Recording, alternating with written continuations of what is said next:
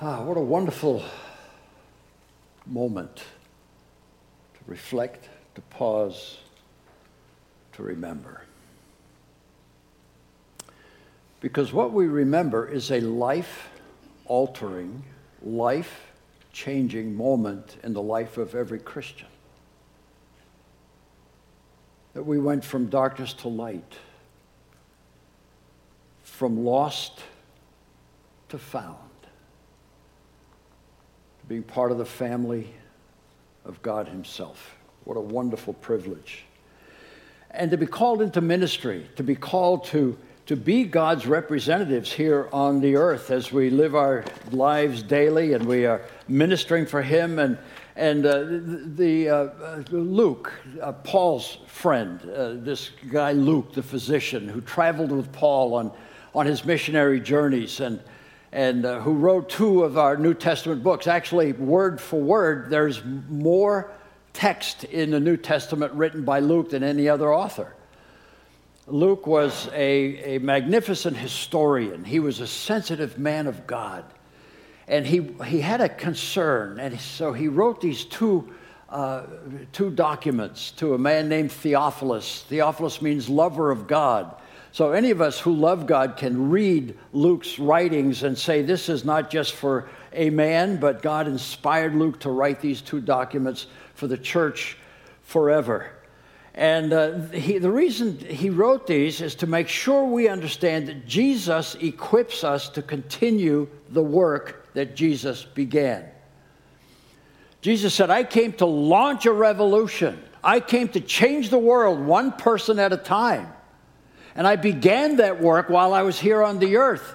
And then I left. But before I left, I made sure that my work would go on. But my work would go on because I'm still here.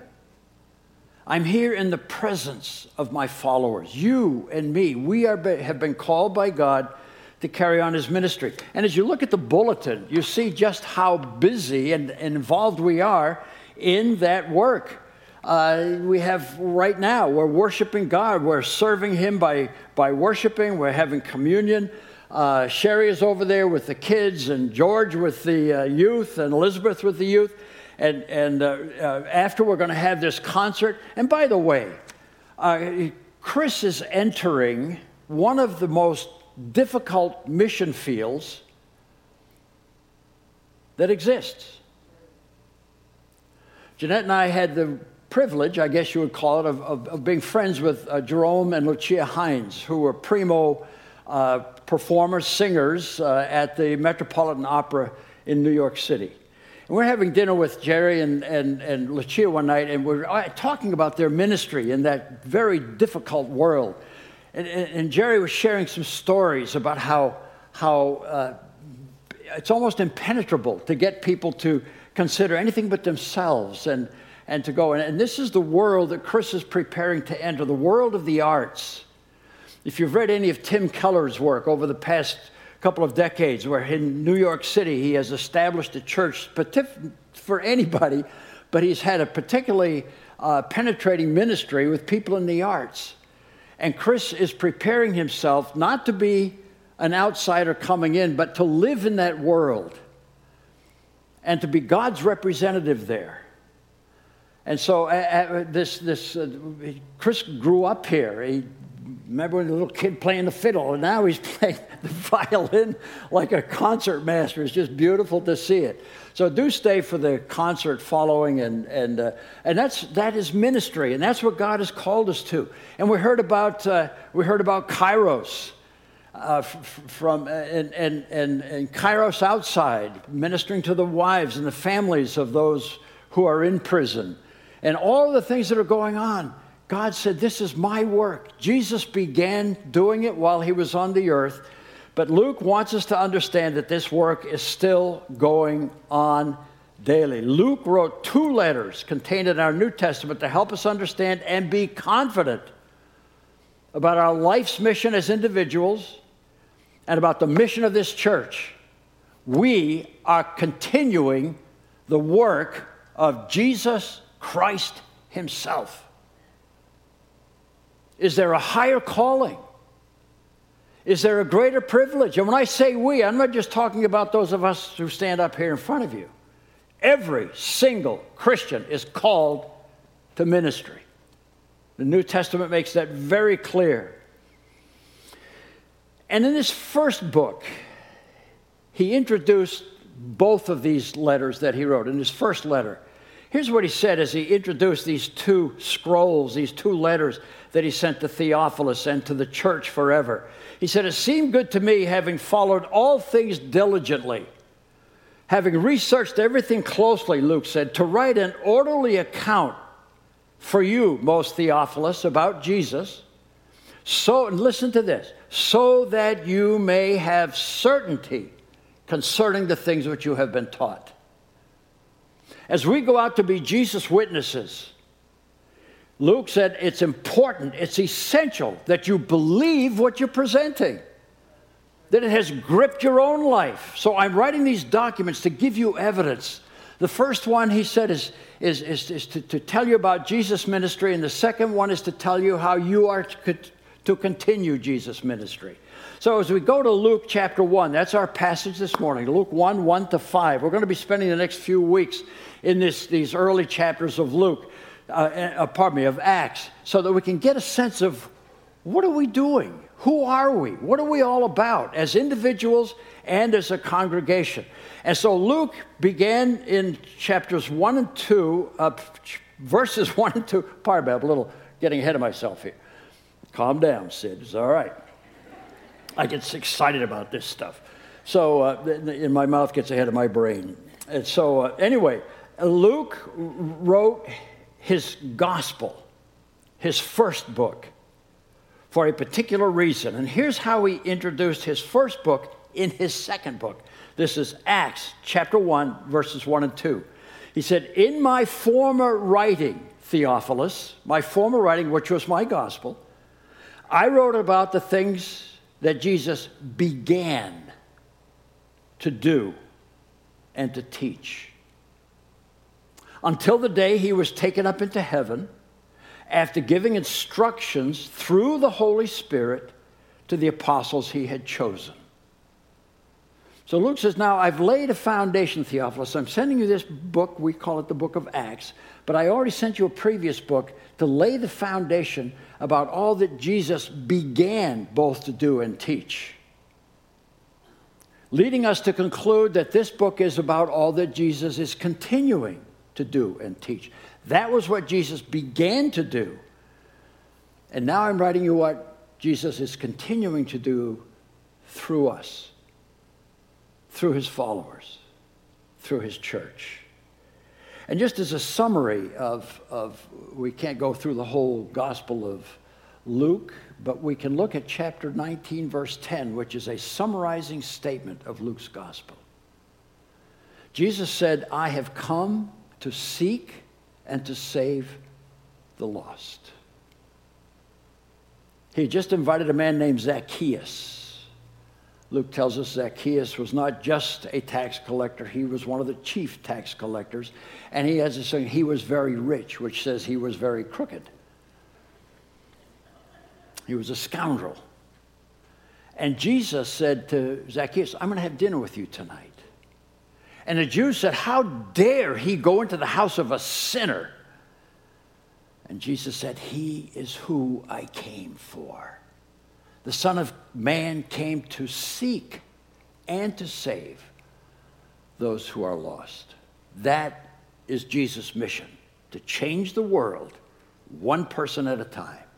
To change no matter how vile, no matter how repugnant, no matter how sinful, no matter what has happened in their life.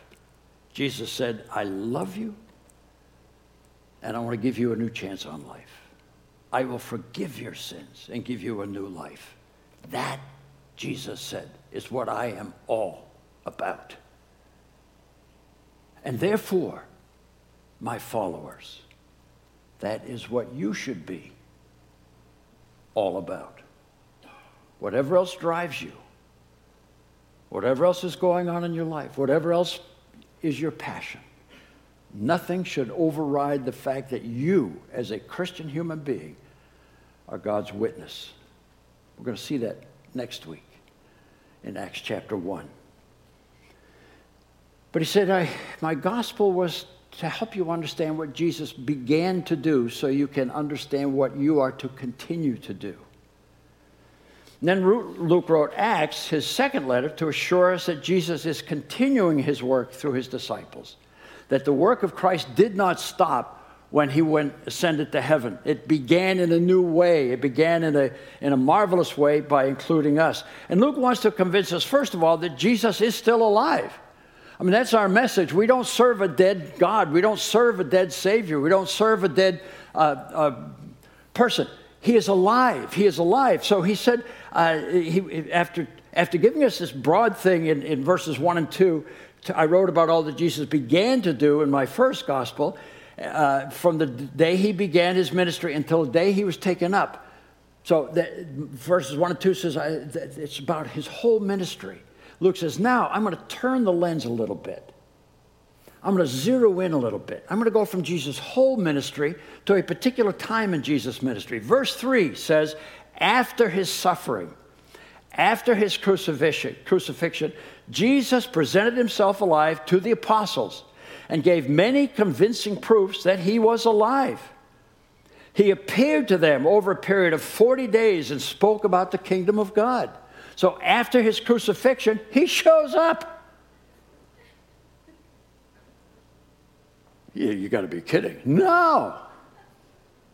That's the heart and soul of the Christian message. I serve a risen Savior because he lives. I can face tomorrow. How many hymns, Tom, have been written about the resurrection and the life of Jesus Christ? And so Luke says the first thing you have to understand is after his suffering, he presented himself to the apostles and gave many convincing proofs that he was alive. He appeared to them over a period of 40 days and spoke about the kingdom of God. Matthew devotes 21 verses to Jesus' post-resurrection experience with his disciples. Mark, only 8, but most scholars believe that the end of Mark was lost, so he may have had more, but we don't know that. Luke has 53 verses in his gospel and 11 verses in the book of Acts about Jesus' resurrection life. John has 56 verses, chapters 20 and 21. So the Gospels give us a good representation of the fact that if you are going to believe anything in the Bible, you have to believe that Jesus, after his passion, after his crucifixion, was alive.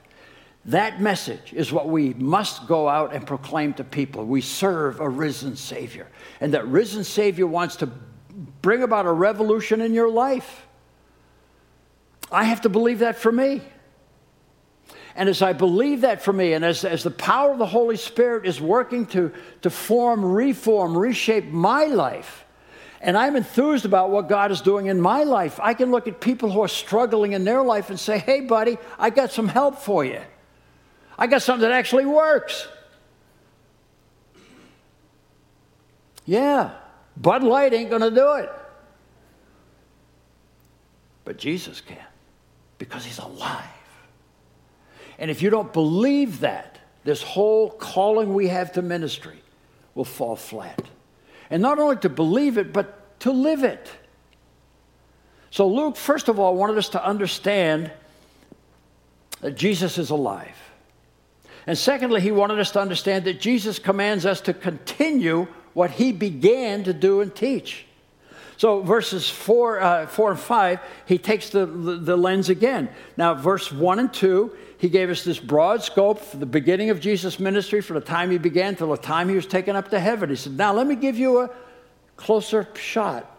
This is what happened after his crucifixion. He was seen alive.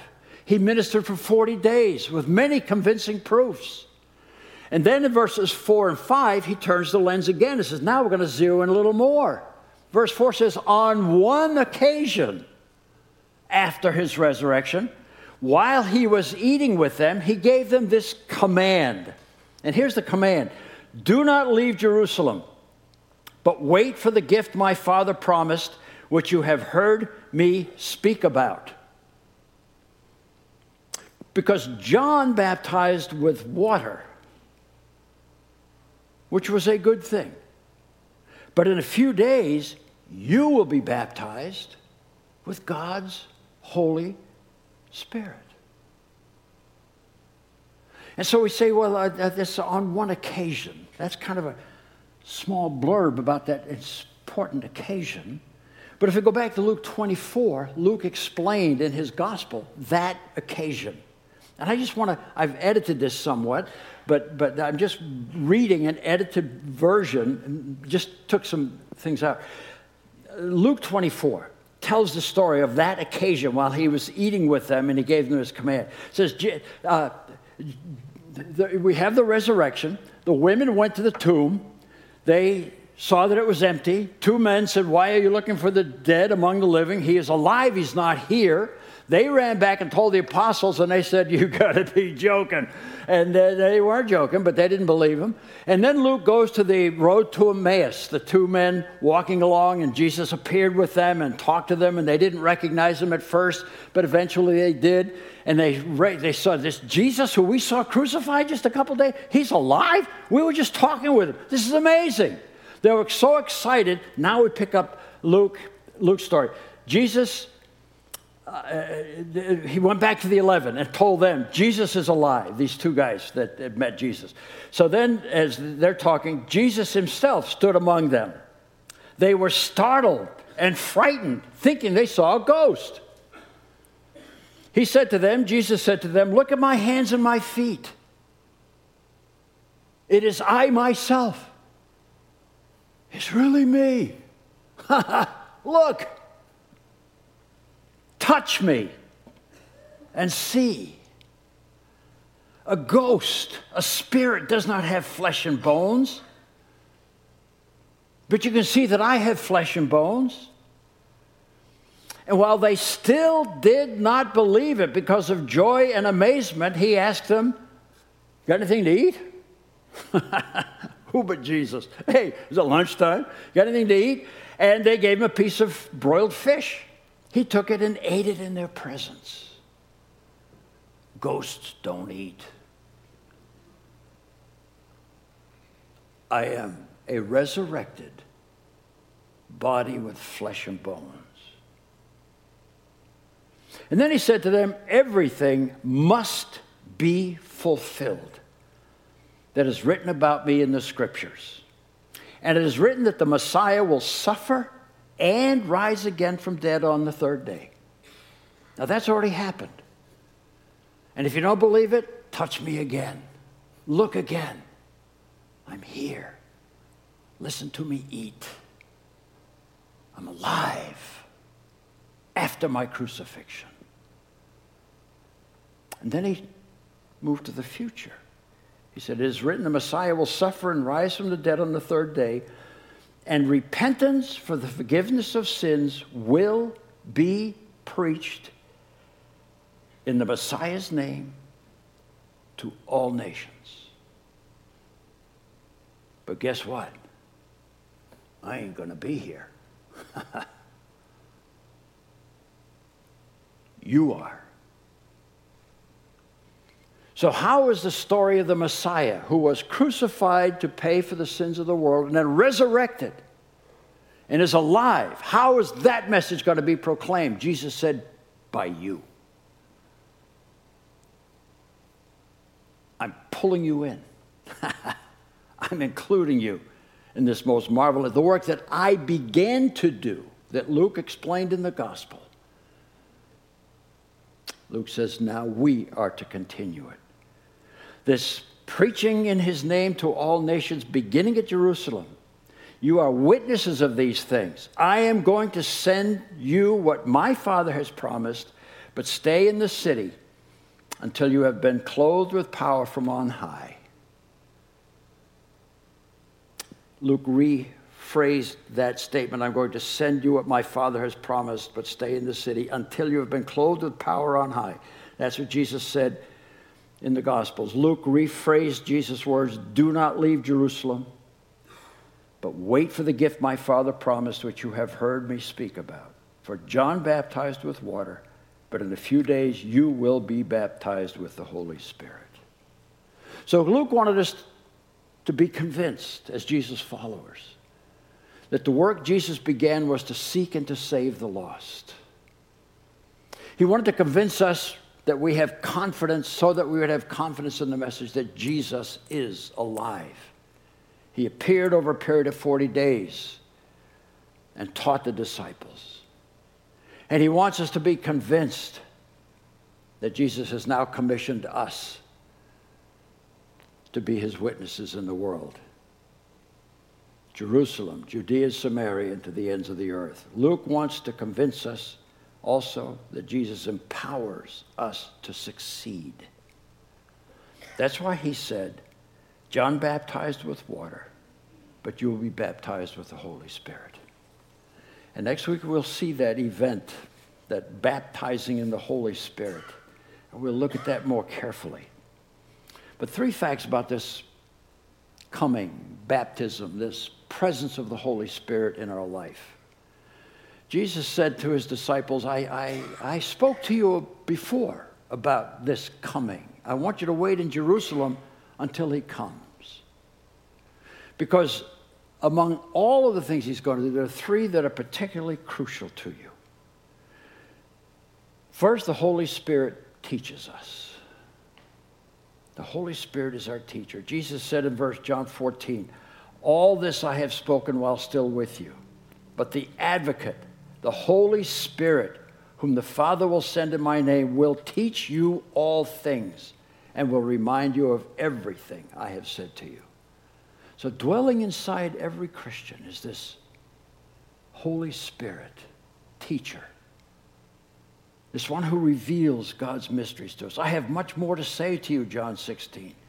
I have much more to say to you, more than you can bear now. But when he, the Spirit of truth, comes, he will guide you into all the truth. And then from Acts 1:8, we see not only does the Holy Spirit teach us, the Holy Spirit empowers us. You will receive power when the Holy Spirit comes on you. And you will be my witnesses in Jerusalem, Judea and Samaria, and to the ends of the earth. And we're going to unpack that next week. It's an incredibly important passage. And then the Holy Spirit prays for us. He sends us out.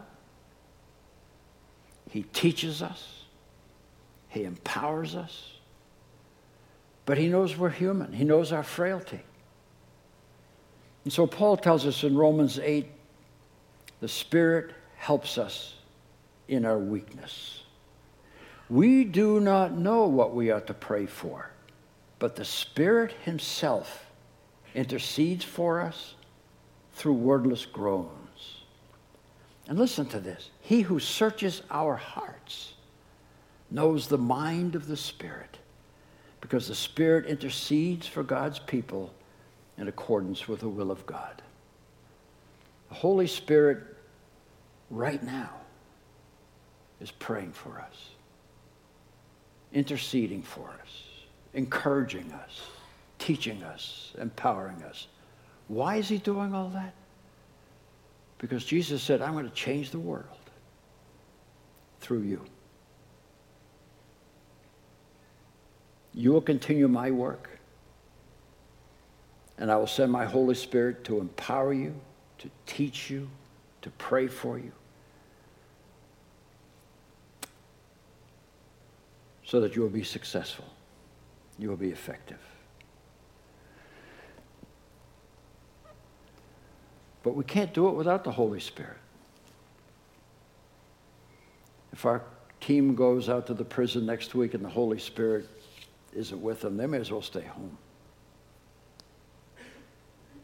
Every Sunday morning I say, Lord, I can't do what you're asking me to do. You haven't given me, Sid Buzzle, the power to proclaim your truth. I pray that your Holy Spirit will teach me and empower me and pray for me, because that's the only way anything's going to happen here. So Luke tells us that Jesus came to seek and to save the lost. And he tells us that when he ascended to heaven, he commanded us that we would be the ones who would carry on his work until he returns. And then he said Jesus equips and empowers us to succeed by giving us the Holy Spirit to guide us. Could I ask you to pray every day for the presence, your awareness of the presence of God's Holy Spirit in your life? Franny and I were here yesterday working, but we weren't alone. There were 3 beautiful women in here praying for our church. Thank you, dear sisters. And they're here often, praying. You don't have to come here. They do. They do 2 things. They pray, and they remind me that I don't pray enough. We want great things for this church. God wants great things for this church. But it's not going to happen without our prayers for the Holy Spirit to empower us to do his work. Father, hear our prayers. Well, I confess I pray for all kinds of things. There's a lot of stuff I want. And I'm not sure you want them for me. But one thing I can pray with confidence is that you want me to be filled to the overflowing with your Holy Spirit. That you want me to be your witness in the world. That you want this church to thrive, not just so we can have a big church or anything like that, but so that we can see that we're having an impact in our community, our own Jerusalem. As we send people like Chris out to where he's going, and as we send our Kairos guys out and our Kairos outside women to help folks, and all these things that we do, and Sherry and George right now over there working with those kids. Father, we are so blessed to know that we are carrying on your work in the power of your Holy Spirit. Amen.